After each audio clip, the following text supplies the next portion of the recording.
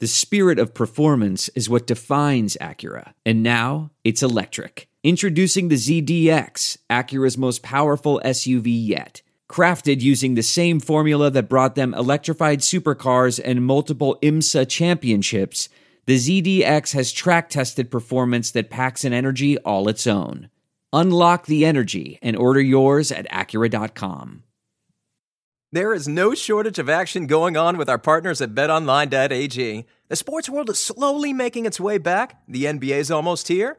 But right now, UFC, boxing, NASCAR, and international soccer have all resumed play, and BetOnline has the best odds for their upcoming games. Need more? BetOnline has simulated NFL, NBA, and UFC happening live every day for our devout gamblers to check out. BetOnline also offers hundreds of live casino games, poker tournaments, and the best props in the business. Visit betonline.ag on your computer or mobile device and join now to receive your welcome bonus. betonline.ag, your online wagering experts. You are listening to The Bird Calls on the Armchair All-American Network. For more on your Pelicans, go to iTunes, search The Bird Calls, and subscribe today.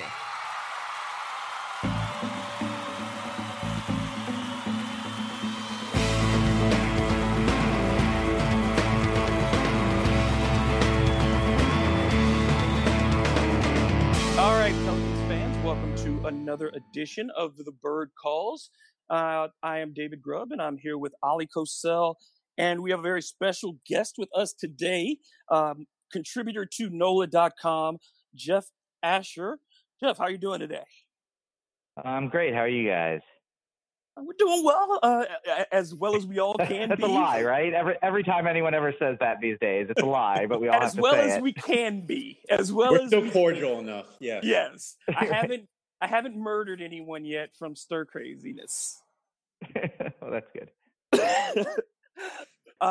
Jeff, why don't you tell folks first about your background and how you came over to NOLA.com and became a contributor, especially during this time? Yeah, I'm a native New Orleanian. I went to the University of Texas, Hook'em Horns, and was up in D.C. for about 7 years, working for DoD for a year and the CIA for 5 years, doing analysis stuff. Moved back home, almost 7 years ago, and have worked as a crime analyst down here. And about a little over a year ago, I started consulting company with my buddy, and we do just basic analysis, serving organizations that want to do analysis but don't have the capability within them. When COVID hit up, it just sort of started to seem like something that is needed to understand from a data perspective. And so I like tweeting. And so I started tweeting about COVID and following it. And about a little over a month ago, I started writing a weekly column for NOLA.com and Times-Picayune on just sort of the data trends in COVID. That's awesome. Yeah, Jeff, that's perfect lead into my next question, because as you know, right, New Orleans was one of the first communities to get hit really hard with the COVID-19 disease. And you monitored it every day. I remember all of a sudden starting seeing all these wonderful, beautiful graphs that basically depicted on what was going on in our own backyard. So I'm curious, what did you learn during this time about the coronavirus and such? As we're going to get ready to ask you some questions about the NBA, but what did you learn as to basically the safety on whether, events can be conducted, safely by following certain protocols, and just your general perception of this disease and how we should react to it still to this day? Yeah, well, we've learned a lot, and I feel like it's important to differentiate things that we're learning about the virus, new things, and new developments of the virus. So like the virus mutating versus us learning about different things about the virus. We are learning every day, every week. The recent protests against police violence that really started back in early June have actually been an important learning opportunity about COVID. Here in New Orleans, we had 5-6 days of protests down here, and we've had no spike in cases. There was no spike in cases in Minneapolis. There was no spike in cases in New York City, and that's great. We're happy that that fewer people got sick, but it's also an important learning point about where the disease spread. So outdoors, most of the protesters wearing masks, not a huge surge in cases. And that tells us that some things that we suspected about the disease, in that masks are extremely important and outdoors is extremely important as far as well-ventilated outdoor locations for unlikelihood of the virus spreading, which is not to say that people didn't catch the virus from the protests. They almost certainly did. It just wasn't a super spreader event in the cities that we have data on. Compare that to just in the paper a couple of days ago, there was a big graduation party. Whole bunch of people got sick at it. Tigerland bars in Baton Rouge, 100 cases or something like that from people indoors, no masks, partying, having fun. So it sort of creates the parameters of what is safe and what is not safe. Obviously, for a basketball game, that means that lots of people indoors yelling and screaming, probably not wearing masks and doing so is probably a bad idea. But it doesn't mean that necessarily you can't have games safely. It just means that the way that the NBA is set up, it's probably going to be difficult to involve fans at this point, which I don't think is in the plans right now. But baseball, maybe you could have a limited number of fans that are attending games, and people wear masks, and the games are almost all outdoors. So maybe that's something that conceivably you could do with a limited number of fans is what we're learning. The other thing that I think is important is in terms of measuring the progress of the disease, because the easiest metric that we have is cases, the number of cases. So, Louisiana today had something like 800 or 938 new cases announced.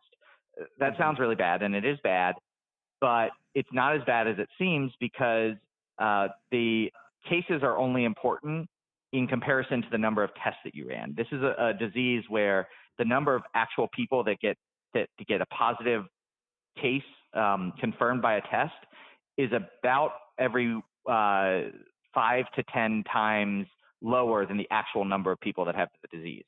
So if you have 100 confirmed cases, you probably have somewhere in the 500 to 1,000 number of cases that actually happened. So what this means is that if you ran 1,000 tests and you got 3 or 30 of those were positive, so you had 3% of your cases were positive, that means that you're probably not having a lot of the disease. If you run 1,000 tests or 500 tests and 30 of them are positive, that means you've got 6%. And so if you might have 30 cases returned in consecutive days, but if you run 50 of them or 500 tests one day and 1,000 the next day, and you have 30 each day, one of those results is good, one of those results is bad, and the number of cases is really just a reflection on the number of tests. So as we look at what really matters here, is my long way of saying that the percent of tests that are positive is really the most important metric right now. And you want that to be really below 5%. New York, it's about 1.5%. In New Orleans, it's about 2.5% to 3%. Statewide in Louisiana, it's been about 7%, up from about 5% last week or 2 weeks ago. So that tells us that in New Orleans, the disease isn't really spreading, but elsewhere, it probably is spreading a little bit. So in that case, let's look at Florida in particular, Orange County, where the NBA will be going.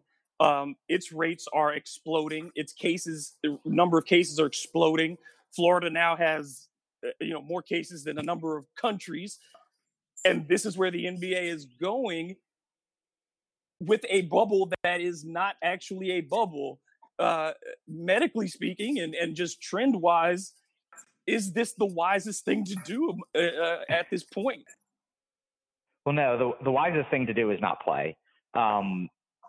And any games that you're going to play is going to carry some level of risk. And I'm not a medical doctor. I can't necessarily diagnose exactly what that risk is. But Florida right now is definitely going through a pretty substantial growth of the disease. And it looks like in the case numbers, they made all these plans. It really looks like it just started about 3 weeks ago. It probably started a couple of weeks before that, because it takes some time to show up in the case data. But Florida had done okay until they started to reopen and things started to pick up. And so Just today, they reported over 5,000 new cases, and almost 10% of the tests were positive. Over the last 7 days, they're averaging, a significantly high number of new cases per day. It's about 3,000 to 4,000 per day, and somewhere in the 15 to 20% range of tests have been positive, and that's really bad, and shows that not only are your cases going up, but the percent of tests that are positive going up means that you're not capturing as many cases. So your actual growth is much bigger than what you're actually capturing in the people that you're testing.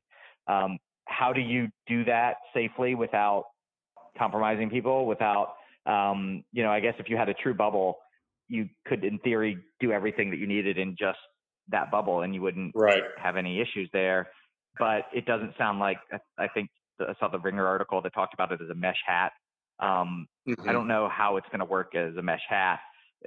I guess it's something that you're going to get your feet to the fire, and when the first player is diagnosed or gets seriously ill with it, there's a high likelihood that I think we're going to have to make decisions. Are we continuing on, or is this not worth the risk of the livelihood and health of the players and the coaches and the staff?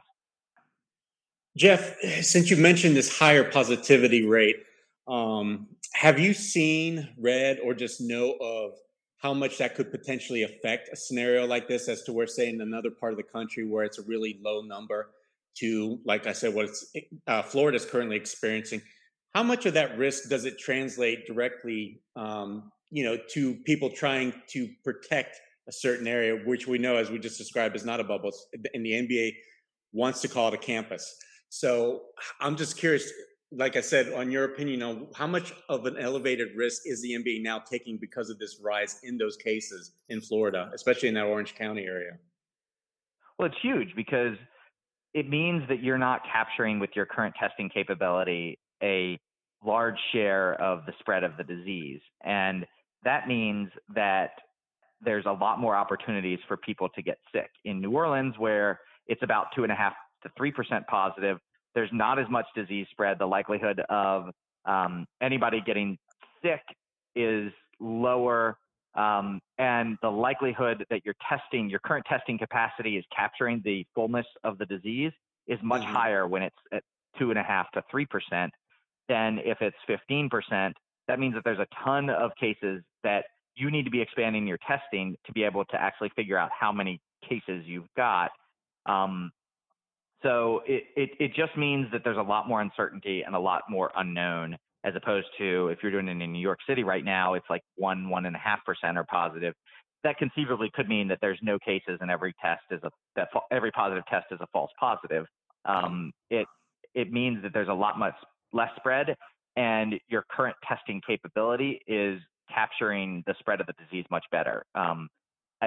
We really don't know a lot about Florida, and especially in the central and northern part of the state, where they didn't get hit as hard early in the disease, and now maybe are getting hit much harder right now. There is no shortage of action going on with our partners at BetOnline.ag. The sports world is slowly making its way back. The NBA is almost here. But right now, UFC, boxing, NASCAR, and international soccer have all resumed play, and BetOnline has the best odds for their upcoming games. Need more? BetOnline has simulated NFL, NBA, and UFC happening live every day for our devout gamblers to check out. BetOnline also offers hundreds of live casino games, poker tournaments, and the best props in the business. Visit betonline.ag on your computer or mobile device and join now to receive your welcome bonus. BetOnline.ag, your online wagering experts. If I could have just one more minute of your time. Look, following the senseless murders of Breonna Taylor, George Floyd, countless other Black community members, we want to ensure we do what we can to make a tangible impact on those communities. So Armchair Media will be issuing 2 $500 scholarships per semester to aspiring Black creatives. We're also working with organizations that may allow us to crowdfund. Now, thanks to donations by myself with the help of our friends at Saints Happy Hour podcast and one of our listeners, Music is My Refuge, that number should potentially grow to 4. Please DM me if you want to contribute. Look, if you've ever been dismissed as having an unrealistic career path, if you butted heads with parents or teachers, if you have feared to express yourself or put your work into the world due to backlash, please apply. We recognize that there are creatives out there who may have bypassed college, who didn't get into college because maybe their passions didn't translate to college, or maybe you simply didn't have enough money to go to college. This is why there's only 3 requirements. An aspiring creative African American, you must be under the age of 21, and you have to submit a project. That can be graphic design, photography, writing, audio, video, journalism, creative writing, whatever. Just submit it. Scholarship at armchairallamericans.com. That's scholarship at armchairallamericans.com. We can't wait to see your application. As we look at this going forward, if there's the likelihood of a tragedy and the situation that we're putting these athletes in, it seems as if we know 2 things. We need masks and we need distance. Even in these situations where you have this campus, you're still in a hotel situation with guys. You still have these teams that are going to be with each other. We know now also that you can have this virus more than once. I just wonder logistically, how do you pull this thing off? And then, like you said, if there is something that happens, if you do have an athlete beyond just having to be quarantined, if you get to the point where you have an athlete lose a lung, when you have that on the NBA level, how do we deal with something like that in our cities, like in New Orleans, where you have high school programs, where you have, where you're going to see bunches of people coming back and congregating in their high schools when students go back to class or things like that? It just seems like no matter what the model, maybe the best decision is just to not have sports. I mean, it's by far the best decision. It's hard. Like, I want to see the Saints. The Saints are going to be good this year. The Pelicans, I want to see Zion play. Like, that was exciting. It's one of the things that just sort of sucks about this entire situation, and that's not even getting into the tragedy and the health outcomes and things like that. The real answer is that testing every day is probably your only bet. Everybody in your bubble should get tested every day, and you got to get results back quickly. And if you do that, then you can limit the amount of spread of the disease. So there may be somebody that gets sick or a couple of people that get sick, but if you find it very quickly, it doesn't spread. Absent that, I don't know how you actually avoid the spread. It's especially in a place like Orlando, if you can't wall off yourself and quarantine the entire NBA in the Magic Kingdom for 2 months, and you have to allow in people, and the disease is there, and you're not testing every day, there's just no way that you're going to catch it. And it's easy to think about, okay, the NBA is packed, that's going to be great. It's going to be hard when the first person gets it, and we have to actually talk about how. I mean, and we know that Rudy Gobert had it. A bunch of players have tested positive for it. NFL players are testing positive for it. MLB players are testing positive for it. It's not going to be new that a player gets it. It will be new that a player gets it while they're trying to play, and play through it. That will be a difficult situation to get through.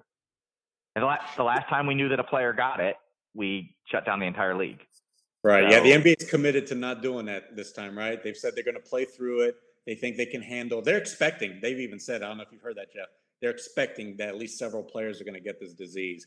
But that's why they've set up this, this isolation protocol and how to follow through with that, and for that player on quarantine and such. What I'm curious about, Jeff, is how many tests. I don't know if you know the answer to this. How many tests is Florida currently doing? Because the reason I ask is the only way the NBA, I think, can create a bubble is if they were to basically test all of the Disney workers that are going to be on campus. Because you can't just obviously choose the Disney workers that are going to be inside the bubble, like the cleaning rooms, working in restaurants, because then suddenly you're placing a higher premium on their life, right, than the rest of the Disney employees. So I'm curious, because I think there's about 43,000 Disney workers, and you got to think the NBA is about to allow, around 2,000 people inside. So do you know how many tests Florida has, and do they have the capability of raising that number to where they could meet that kind of demand? I mean, in theory, they could. They average about 30,000 tests per day, which sounds like a lot, but it's a big state. It's got, 21 million people in it? Right. So Louisiana, for example, has been testing about 12,000 per day over the last week, which is, less than a third, but Louisiana is 1/7 the size or 1/6 the size. So in terms of rate, Florida has been low, but has been picking up. As of late, I don't believe their testing figures have really increased. In the start of June, they were averaging, about the same number of tests per day, as a little under 30,000. And over the last 7 days, they've been averaging a little under 30,000. So it's not necessarily something where you see an expanding capacity in testing, which doesn't mean it can't change. If there's a will, there's a way. And I think Disney announced today that they're not, or at least in California, they're not going to be opening shop in mid-July. So it's very plausible that Disney won't open and they're able to do it without much impact. But again, I'm not in the inner circle of the NBA planning, so I don't know which of these issues they're considering. Jeff, how many tests are being conducted, real quick, in the U.S. alone every day on average? Do you know? I do know. Today there were 640,000 tests conducted. That was the biggest number we had yet. There were almost 42,000 cases, though. That was the biggest number that we had yet. If you look at the percent positive, we sort of hit our bottom nationally at around 5% in early June. And yesterday we had over 7.5% nationally positive. Today it was 6.5%. So cases are definitely rising, and cases are rising largely in 3 places: Arizona, Florida, and Texas. They're rising in North Carolina, South Carolina. There's a bunch of places where the case number is rising. States. What's that? Oh, I'm just saying it's mostly the red states. I mean, quite in the southern red states. Sort of. It's a lot of it is the states that didn't get hit hard first. Louisiana's seen more cases, but Louisiana isn't seeing an incredible surge in cases like Arizona, Texas, and Florida has. Arizona, something like 21%, 22% of their tests are coming back positive, and they're returning a couple thousand. Texas has returned as many positive cases in the last 3 days as they did in the first 6 weeks of the pandemic, and they had fewer tests in the last 3 days than in the first 6 weeks. So that tweet was crazy. Oh, there's one thing I definitely want. Oh, I'm sorry. Go ahead. Finish up. No, I was just saying it's crazy is a good explanation for it. The one thing I think too that statistically, if you could talk about, is the increasing numbers of young people, because that's part of this whole image, is that young people are fine, they'll be okay, but we're seeing more young people getting sick. And could you just talk about that trend? Well, so that's actually a difficult thing to say for sure. It looks like in the data, but the problem is that early in the pandemic, only the sickest people were tested. So when we were collecting the early data on who was getting sick, it was only sick people, which skewed older. So there's this graph going around about the median age of Florida of Florida COVID patients, and it's in early March it shows it was 65, and now it's like 38 or 36. And if you look at the actual test numbers, they only tested 100 people in the first week of March. So of course that it was going to skew much older. The problem is that we don't have the number of tests conducted by age of the person that got tested. So we would really need the number of cases by age and the number of tests by age.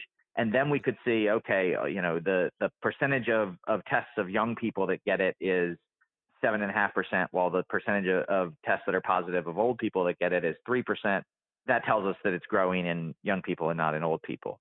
So there's a lot of places where we're getting a lot more cases of young people, but that may be just that testing is generally wider available and young people want to go out and things are open and they have more impetus to get tested than an older person that's just, I'm going to sit at home and it doesn't matter and I'm not going to ever go get tested.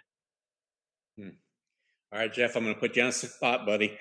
We've seen that the PGA Tour, and you just talked about difference between inside, outside, and especially being helpful being outdoors. But, there's PGA Tour players, there's caddies getting sick. What do you think is the likelihood of the NBA getting through their entire schedule, getting all the way through the finals and completing the NBA bubble games, so to speak? That's a good question. We won't hold you to it, buddy. Answer is 100%. Well, I just think that there's so much interest in doing it. I don't even want to say there's so much riding on it. There's not other than money. I don't know what else is riding on it. I feel like at the Pelicans, it's in their interest to not get anybody hurt and not have anything bad happen. So, you know, for the Pelicans, it's great. It'll be great to watch them, but who cares? And I know lots of people care. You guys care. I'm talking on a Pelicans podcast, but the NBA seems like they want to do it, and they could have very easily canceled the season and not go through all this. And it's kind of where there's a will, there's a way. I think that they're probably committed enough to dealing with the repercussions. If somebody gets like really sick and dies, that may be it. But other than that, and the likelihood of NBA players, you know, young guys in their 20s and early 30s of something serious happening is probably pretty low. But there are enough people and cases are rising enough that maybe something terrible does happen. And if that happens, I would say maybe they would shut things down. But absent that, I think they're going to keep going through. Yeah, because I just to wrap, I mean, I have seen some things recently where there was talk about just the possibility of more players, you know, backing out because of these concerns and the lack of overall data that we have. As things change, could just a change in data make us change decisions? Could let's say in November, if when the election occurs or something, it could just the mindset of the country could, I mean, you know, how much could that play a role? Are these things, you know, I guess it's not, you know, it's not something that you could say definitively, but I'm just thinking if the trends go in a direction as we get more tests and we get more information, as you say, and if we find mutations, if we find these things that can happen with viruses like this, are we going to have something that we regret happen in order to pull back? I mean, I don't think that and not just because of the politics. I think that we needed to shut down in March because we didn't have the testing capability to do anything else. Now we have a general understanding of how this spreads. We have a general understanding of things to avoid, and we can, with testing capability and contact tracing capability, we can develop means of avoiding this from spreading. And maybe you'll have outbreaks, but in theory, you can contain them. So I don't think that we're going to have any epiphany or change in political leadership that's going to lead to, okay, we need to shut everything down. Someplace like Florida, maybe, okay, we need to close some of the things that we opened that we shouldn't have opened. And we need to encourage people to wear masks, and we need to improve our testing capability. But I think that we've reached the point where we know enough of how to fight this successfully if we want to. The issue has been how do we get people to want to? And in March, we needed to shut down because that was our only choice. And there were places that the virus wasn't at that probably didn't need to shut down, but we didn't have the testing capability to know where those places were. Now we have the testing capability to know where those places are. We can avoid the huge rash shutdown that we had a couple months ago. Is there anything that you think that we should let our listeners know before we wrap up? Nothing comes to mind. I'm on Twitter @Crimealytics. If anybody ever wants to come see some dad jokes and occasional crime stats and COVID stats. Jeff, we need a prediction. Will the Pelicans get in the play-in tournament, possibly the playoffs? Yeah, I think they're going to win it all. Okay, good. Okay, all right. I have to make up for my nobody cares. My nobody cares comment. Yeah, end it on high note. End it on high, so folks aren't mad at you. Jeff, thank you so much again. We really appreciate you joining us. I think you have some great information, and the more we get the fans informed, the more we get the public informed. I think it's just really important going forward so that we know what we're all getting ourselves into, and like you said, be prepared to react and move as we need to. Yeah, absolutely. Happy to do it. Thanks again. For Ali Cassell, I am David Grubb. And until the next time, let's go Pels. Where's the record thing now?